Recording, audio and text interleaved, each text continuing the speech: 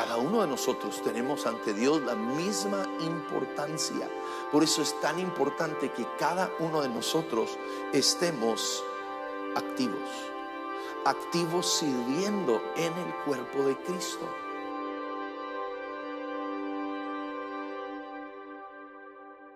Mike empezó la semana pasada hablándoles, ¿verdad?, de vino nuevo, nuestra historia y a dónde vamos. Saben, Dios nos ha dado como iglesia una visión clara de lo que Él quiere de nosotros. Y son 4 cosas que Dios nos ha hablado. Me ha hablado a mí personalmente y a nosotros como congregación. Uno es amar a Dios. Queremos ser una congregación apasionados por Jesucristo. ¿Cuántos aquí aman a Jesucristo? Y queremos ser apasionados por Jesucristo. Queremos, oiga, yo veo, sé que me caen muy mal, pero tengo que admiro su pasión, los del América, ¿verdad? Los del América, Dios mío, es una adoración, ¿verdad? Es una idolatría los del América. Pero su pasión que tienen por su equipo de fútbol es increíble.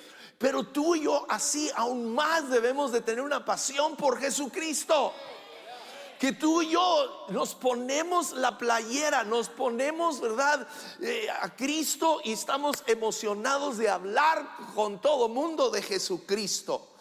Y eso nos lleva a amar no solo a Cristo, pero a amar a los demás, amar a la gente. De tal manera amó Dios al mundo. Él ama al mundo como Él ama al mundo. Tú y yo tenemos que amar al mundo. Tenemos que tener un amor y una pasión por la gente, por sus necesidades y por verlos encontrar a Dios. Y luego lo siguiente es, tenemos que servir. ¿Ves? El amor es más que solo una emoción.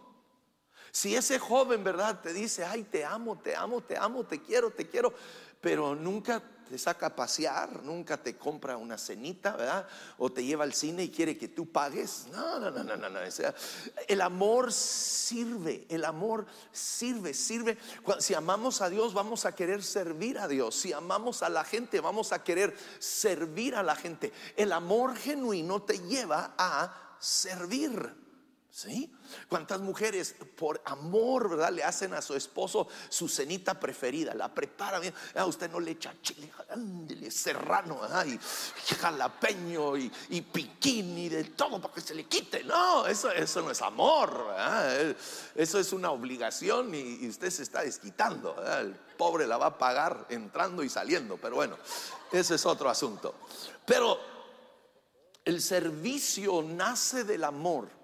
Y entonces de eso quiero hablarte hoy.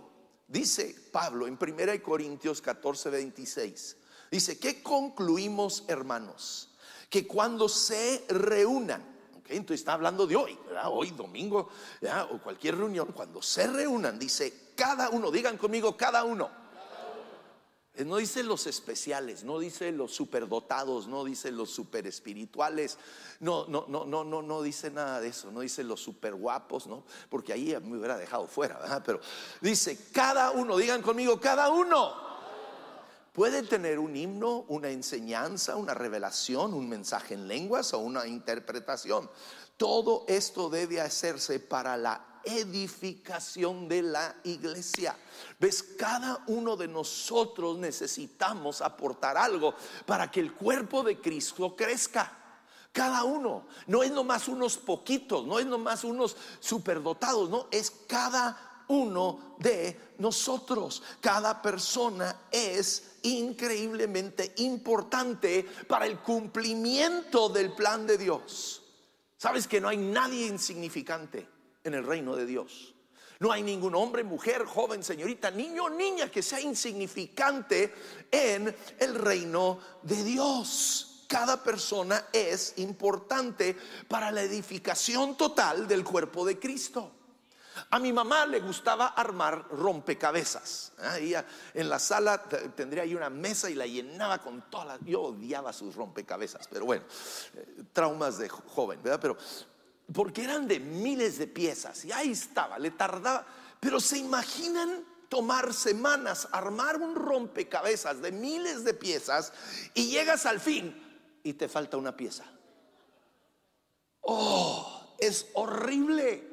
Te falta una pieza y ahí la andas buscando, viendo a dónde está, qué pasó con esa pieza, y acusando a medio mundo de que se lo robaron. Pero te falta una pieza. No está completo si le falta una pieza.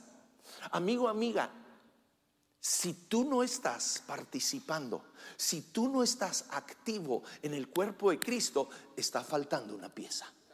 Está faltando una pieza. ¿Y sabes en ese momento cuál es la pieza más importante? La que está faltando.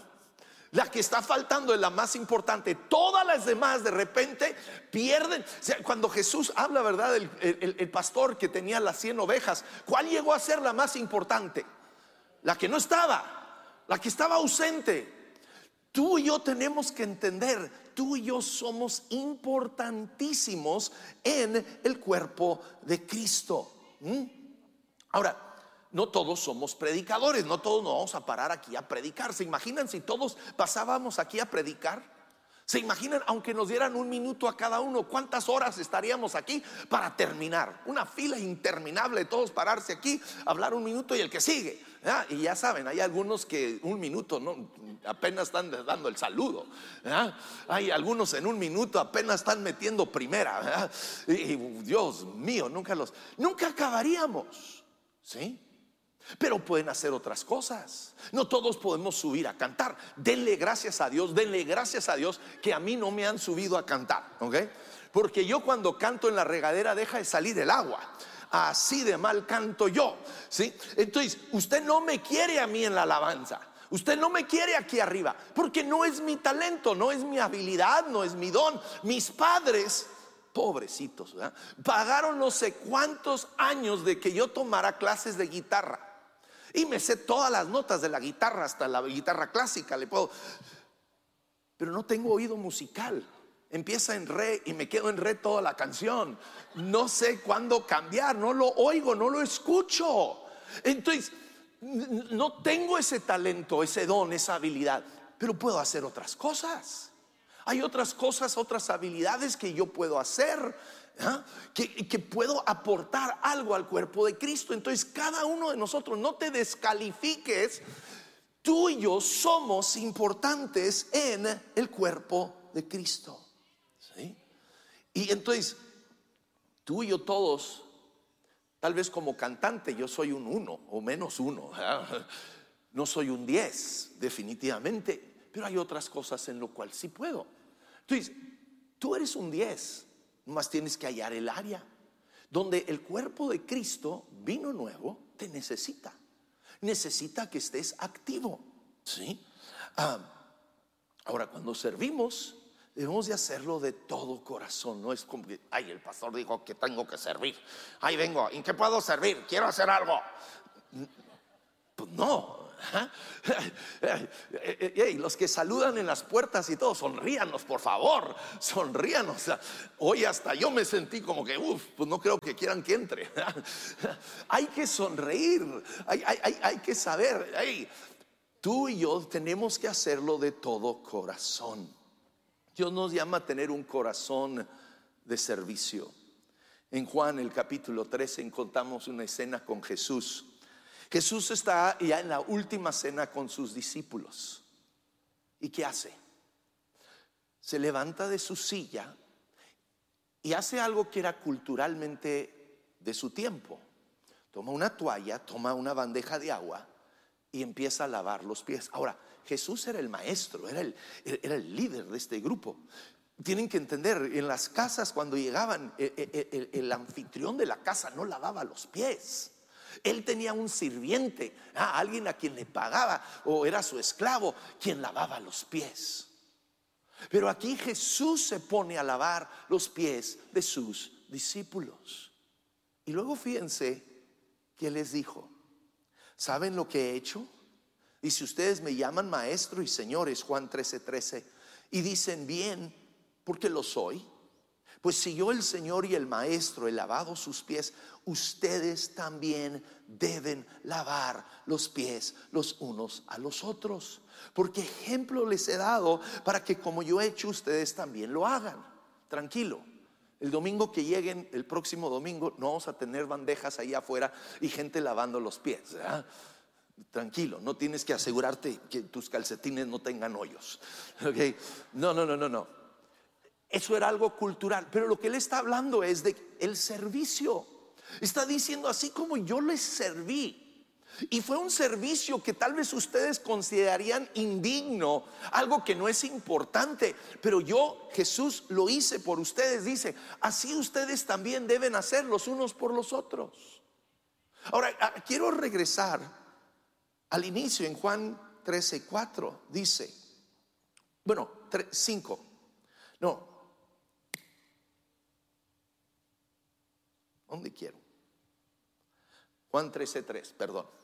Dice, sabiendo Jesús que el Padre le había dado todas las cosas en las manos y que había salido de Dios y que iba a Dios, es cuando se levantó para lavarlos. Escúchame, la identidad de Jesús no estaba en lo que él hacía, estaba en quién era él en Jesús, en como hijo de Dios. Ves, tú y yo, mi identidad no es en que, ay, quieren que sirva en el estacionamiento. Ay, quieren que sirva en la cafetería. Uy, quieren que sirva con los niños. Pero tu identidad no está en lo que hacemos. Nuestra identidad es que soy un hijo de Dios. Soy amado por Dios, soy aceptado por Dios. Y entonces yo puedo servir. Oigan, yo puedo hacer lo que sea, ¿sí? Yo puedo hacer cualquier trabajo, cualquier tarea, porque ese no es mi identidad. Y Jesús entendió, su identidad no era el lavador de pies. Él podía hacerlo con toda una tranquilidad, porque sabía, mi identidad es en que soy el hijo de Dios. Él es mi Padre. Y tú y yo tenemos que aprender a servir los unos a los otros de esa misma seguridad y postura que es Dios, nuestro Padre, que nos da identidad. Ahora, tú y yo servimos a Dios al servir los unos a los otros. Al servir en un ministerio, yo estoy sirviendo al cuerpo de Cristo, estoy sirviendo a Cristo mismo. Ahora, la diversidad que tenemos, porque algunos aquí son buenos para hablar, otros son más calladitos, ¿verdad? Algunos pueden cantar, otros no podemos cantar, ¿verdad? Algunos tienen toda la paciencia en el mundo para con los niños, otros son buenos para organizar, ¿verdad? Y dar órdenes, ¿verdad? ¿Cuántos dicen, esa es mi vieja? No, tranquilo, no. Perdonen, señoras, perdonen, su pastor los ama.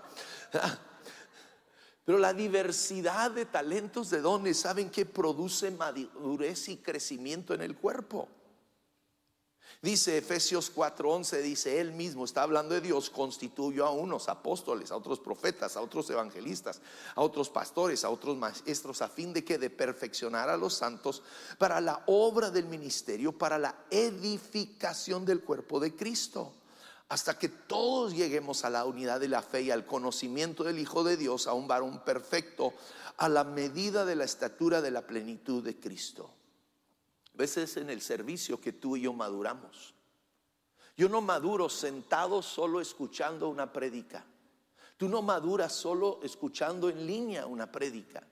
Tú y yo maduramos al servir, al servir el uno al otro. Y permitir también a otros servirme a mí. ¿Ves? Juntos crecemos. Yo te necesito a ti y tú me necesitas a mí. Voltea con el que está a tu derecha y al que está con tu izquierda. Ellos te necesitan y tú los necesitas. Ay, pero me cae mal. Aunque te caiga mal, lo necesitas. Lo necesitas en tu vida para tu crecimiento. Ahora, el servir juntos, el servir en la iglesia, el servir, escúchame, hace algo en nosotros. ¿Ves? Dios no es tanto que Dios me necesite. No es que Dios necesita mi talento y sin mi talento el reino de Dios se va a venir abajo. Tranquilo, ¿verdad? Tranquilo, bájale un poquito, ¿verdad? No, escúchame, yo necesito servir por mi bien. Dios no me necesita, pero yo sí necesito servir. ¿Por qué? Porque me ancla en el cuerpo de Cristo, me echa raíz en el cuerpo de Cristo, me conecta con otros miembros del cuerpo de Cristo, ¿sí? Dice Efesios 4:15, sino que siguiendo la verdad en amor, crezcamos en todo en aquel que la cabeza es Cristo, de quien todo el cuerpo bien que concertado y unido entre sí por todas las coyunturas que, ¿qué dice? Se ayudan, ¿qué? Se ayudan mutuamente. Es en el servir. Es en el servir que yo me conecto con los demás. ¿Te imaginas si los huesos no tuvieran tendones y músculo que los une y ahí nomás estaban todos regados por todas partes? Pues el cuerpo no funcionaría. Necesitamos tendones, necesitamos músculo, necesitamos piel, necesitamos todo para que sea un solo cuerpo, que tenga movimiento, que tenga actividad, ¿sí? Y está diciendo aquí, somos unidos, concertados, cuando ¿qué? Se ayudan mutuamente según la actividad propia de cada miembro. Digan, cada miembro. No dice unos pocos, no dice unos cuantos, dice cada miembro. Recibe su crecimiento para ir edificándose en amor. Entonces sirvo en amor. Sirvo en amor a los demás, y al servir a los demás me conecta con ellos, me conecta con otras personas, trae crecimiento a mi vida. ¿Ves? Dios nos da una diversidad de dones para el buen funcionamiento. ¿Ves? 1 Corintios 12, voy a brincar al verso 14. Nos dice, el cuerpo no es solo un miembro, sino muchos. Luego dice, si dijere el pie, porque no soy mano, no soy del cuerpo, por eso no sería del cuerpo. O si dijere la oreja, porque no soy ojo, no soy del cuerpo, por eso no sería del cuerpo. Si todo el ojo fuera, si todo el cuerpo fuese ojo, ¿dónde estaría el oído? Y si todo fuese oído, ¿dónde estaría el olfato? Mas ahora Dios ha colocado los miembros, cada uno de ellos, digan conmigo, cada uno de ellos. Está hablando otra vez, no unos pocos, cada uno de nosotros, cada uno de ellos en el cuerpo como Él quiso. ¿Ok? Porque si todos fueran un solo miembro, ¿dónde estaría el cuerpo? Pero ahora son muchos los miembros, pero el cuerpo es uno solo. Y luego dice, el ojo no puede decir a la mano no te necesito, ni tampoco la cabeza a los pies, no tengo necesidad de ustedes. Antes bien, los miembros del cuerpo que parecen más débiles son los más necesarios. Entonces tenemos que entender, todos somos importantes en el cuerpo de Cristo. No hay unos más importantes. Yo no soy más importante que tú en este cuerpo. El que sube aquí y canta, y Edna que canta con una voz de ángel, ¿verdad? No es más importante que tú. Cada uno de nosotros tenemos ante Dios la misma importancia. Por eso es tan importante que cada uno de nosotros estemos activos sirviendo en el cuerpo de Cristo. Y existe una multitud de diferentes ministerios. Hay ministerios para la gente que les gusta hablar, hay ministerios para los que son calladitos, hay ministerios para los que les gustan lo físico, hay ministerios para los que les gusta lo cerebral, hay ministerio para todos. Y queremos ayudarles a descubrir cuáles son tus dones y tus talentos. Entonces, ahora sí, saquen su tarjetita y a ver si me siguen bien los de la cámara con la tarjetita, y no los quiero marear, ¿verdad? Ok. Aquí adentro usted va a encontrar unas preguntas, ¿okay? Va a encontrar 72 preguntas, ¿ok? Entonces lo van a hacer en casa. Hoy no lo vamos a hacer aquí, lo vamos a hacer en casa. Y hoy en la tarde. Entonces la primera pregunta, por ejemplo, me gusta organizar servicios y eventos. Luego acá vas a contestar acá en la número 1. La pregunta 1 la contestas en la número 1. ¿Okay? No sé si lo tienen esto en más grande para que todos puedan ver. Pero la pregunta 1 lo contestas en el rublo 1. ¿Ok? ¿ok? Entonces, son tres opciones, ¿ok? Casi nunca, no te gusta, ¿verdad? Estar organizando eventos, entonces pones un 1. Pero si te gusta mucho, es un 3. Y si más o menos, es un 2, ¿ok? Nomás tienes 1, 2 o 3, no hay más opciones para que no te... Ok, luego te vas a brincar a la siguiente pregunta. Si te vas y las contestas todos primero, todas las 72 preguntas las contestas y les pones un número del 1 al 3 en cada uno de estos rubros. Ya cuando terminaste, ok, ya nomás te queda esto aquí con tus números, ok. Tienes aquí un número 1, vamos diciendo aquí tienes un 3. ¿Dónde está el ejemplo? Aquí está. Y tienes un 3, ok. Esta línea, cada línea es una sola línea. ¿Sí me explico? Entonces vas a sumar la 1 más la 25 más la 49 y te va a dar un total, ok. El ejemplo que tenemos aquí era el 1, un 3, le dio un 7, ok, le dio un 7. Está bien, haces todos los números, sumas todo. Primero contestas todas las 72 preguntas, sumas y luego ves la suma, ok.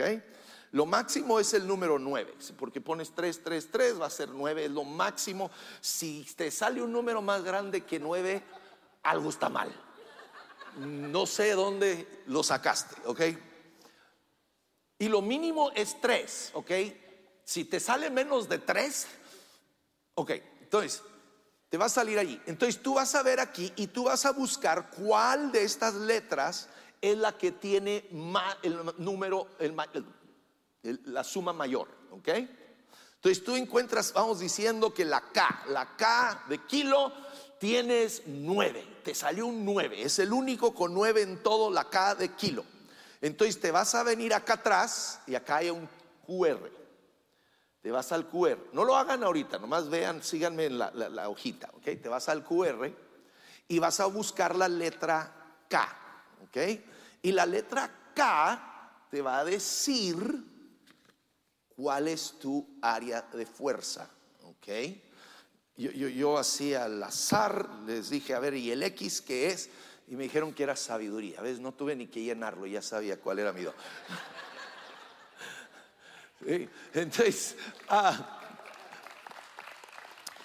es nomás para ayudarles a hallar un poco de cuál es su talento. Y luego hay otra sección aquí, mi personalidad o tipo de liderazgo. Igual vas a sumar, ok, vas a sumar, te va a dar la suma de tu total y luego ya buscas en el QR y te va a dar algo sobre tu personalidad.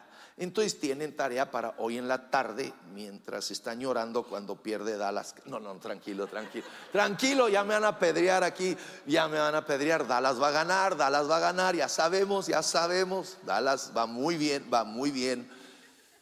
No me recuerden a mis Steelers, no me los recuerden, porque es lo peor. Ok, entonces Dios quiere que cada uno de nosotros usemos nuestros talentos y dones. ¿Esto es para qué? Para ayudarte a hallar. Entonces, en unos domingos más adelantito vamos a tener aquí como una feria de ministerios. ¿Cuántos han ido a una feria de trabajo? Se quedó sin trabajo y se va a una feria de trabajo y ahí está McDonald's, ahí está el de los lavacarros, ahí está. Y tú escoges y ves y preguntas y te apuntas para una chamba. Bueno, aquí vamos a tener una feria de ministerios y queremos que tú, ya conociéndote un mejor, sabiendo cuáles son tus capacidades, tus dones, tus habilidades, tú vas a buscar una área de ministerio en el cual tú te quieres activar, porque al activarte tú vas a crecer, tú vas a madurar, ¿sí? Ahora, donde empiezas no significa que es donde te vas a quedar toda tu vida. Yo inicié en la Sierra de Chihuahua. Empecé allí con un grupito pequeño de adolescentes, ¿sí?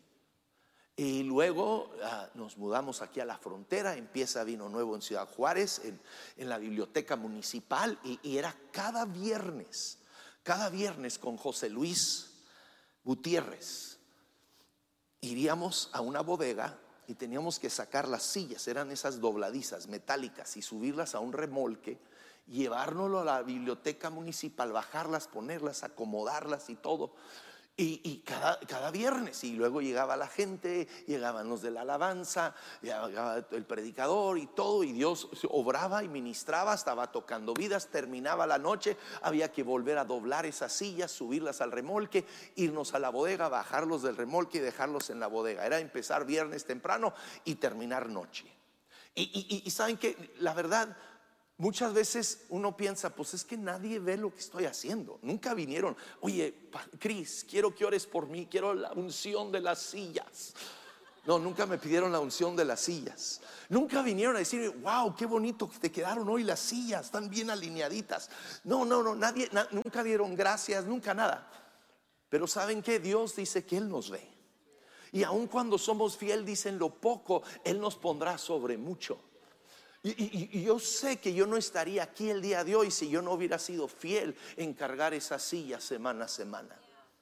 Y luego me mudé aquí al Paso, una iglesia pequeña. Bueno, no, era una iglesia grande, de puros gringos, y llegaban unas pocas personas que no hablaban inglés, y ellos escuchaban con audífonos y también traían chamacos, y no había quien les diera clase. Entonces yo empecé a darles clase.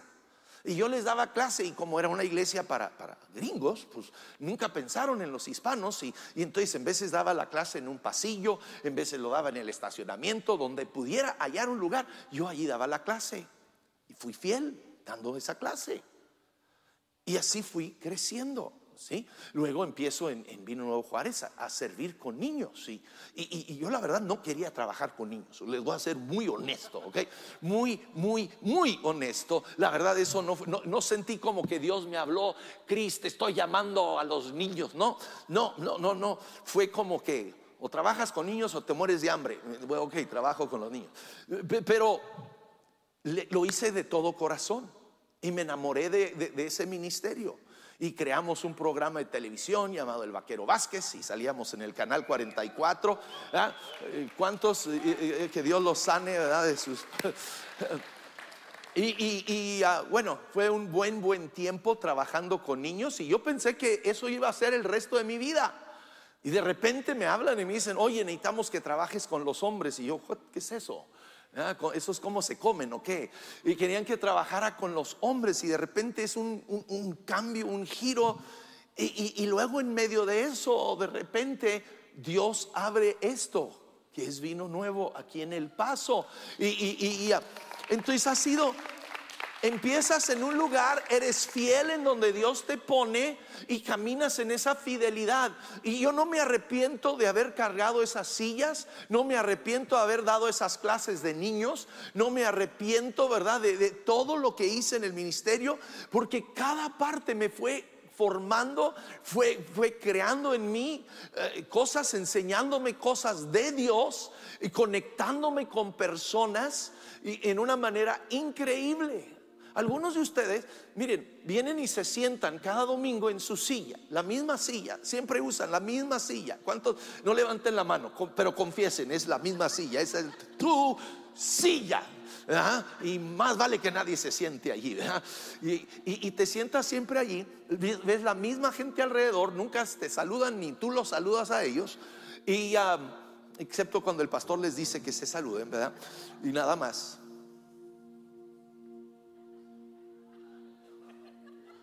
Híjole, hasta en casa lo corren a uno. Y te vas a casa, dices, qué aburrido, ¿por qué voy? Porque ves, el solo estar sentado es aburrido. Yo se los puedo decir de experiencia, ¿ok? Como saben, de joven me encantaba el básquetbol. El problema es que el básquetbol no estaba encantado conmigo, ¿verdad? Mi posición era banca derecha en el equipo y no me movía de allí. Era frustrante. ¿Y qué sucedía? Me aburría y abandonaba el equipo. Y ves, si tú no te activas, si tú no empiezas a servir en alguna área, te vas a aburrir y va a llegar el momento donde te distraes y el mundo te va a llamar la atención. Hombres, ustedes van a decir, ¿para qué voy? Dallas hoy juega temprano, mejor me quedo a ver el juego. Hay esta actividad, hay aquella actividad. El enemigo se va a encargar de hallarte actividades. Y de repente, pues faltas una vez, faltas dos y se te hace fácil. ¿Por qué? Porque no estás conectado. Y no estás conectados con otras personas y con otros. Y es lo que sucede cuando empezamos a servir. Entonces queremos todos, ¿no? Y llévense esto a casa y hoy en la tarde, y lo pueden hacer juntos como pareja, ¿verdad? Se ayudan mutuamente, ¿verdad? Porque tú a lo mejor, ¿verdad? Por ejemplo, la 3, disfruto trabajar con mis manos. Y tú dices, sí, le voy a poner un 3. Y tu mujer dice, viejo, no has arreglado nada en esta casa en 20 años, ponle un 1. Hazle caso a tu mujer. Se pueden ayudar, ¿ok? Se pueden ayudar a contestarlo. Y va a ser interesante. Van a descubrir un poco sobre sus propias vidas. Entonces vamos haciéndolo. Nos va a ayudar a activarnos cada uno de nosotros. Ahora termino. Yo sé que ya llegaste. Ay, ya llegó toda la banda. Wow, ahora sí están de pandilla contra mí. Servimos a Cristo sirviendo a su cuerpo, pero servimos a los demás compartiéndoles de Cristo. Servimos a los demás al predicar a Cristo. ¿Sabes? Nos dice de Jesús, porque el Hijo del Hombre vino a buscar y a salvar lo que se había perdido. ¿Ves? Jesús no vino a sanar enfermos, aunque los sanó. Jesús no vino a alimentar a los hambrientos, aunque lo hizo. Y tú y yo debemos de ayudar a la gente en necesidad, debemos de hacer obra social y todo, pero eso no es el mayor llamado, eso no es el mayor servicio que yo puedo hacer por la gente. Porque de qué sirve que les dé hoy un pan para que coman, pero no les doy el pan de vida. Y terminan con un estómago lleno, pero con un alma que se pierde. Entonces el mayor servicio que tú y yo podemos hacer por las personas es compartirles nuestra fe. Nos dice la Escritura que de gracia hemos recibido, de gracia debemos de dar. Fue la gracia de Dios que me alcanzó a mí, que te alcanzó a ti. Fue su gracia, fue su amor que a ti y a mí nos ha salvado, nos ha dado vida eterna, nos ha dado una esperanza eterna. Y tú y yo, como lo hemos recibido, debemos de darlo. Debemos de darlo. ¿Sabes? La gente vive sin esperanza. Por eso hay tanto alcoholismo y tanta drogadicción y tanto pecado. Porque no encuentran satisfacción, no encuentran paz, no encuentran seguridad. Y solo lo podemos encontrar en Cristo Jesús. Solo en Él. Entonces tú y yo tenemos que tomar de lo que Dios nos ha dado, de su gracia, de su amor, de su perdón, y eso es lo que damos. ¿Ves? No recibimos, escúchame, dice recibiste gracia, dad de gracia. No dice recibiste condenación de condenación. Dios no nos llama a un ministerio de condenación, nos llama a un ministerio de gracia y de favor para con la gente, hasta con el más vil pecador. Que tú y yo le extendamos la gracia de Dios y le dejemos saber que hay un Dios en el cielo que lo ama y que desea lo mejor para él, para su vida. Hey, muchas gracias por acompañarnos el día de hoy. Te animo a que te suscribas para que estés al día con cada uno de los mensajes que estaremos subiendo en este canal. También, ¿por qué no nos sigues en nuestras redes sociales para que estemos en contacto y no te pierdas nada de lo que está sucediendo aquí en casa?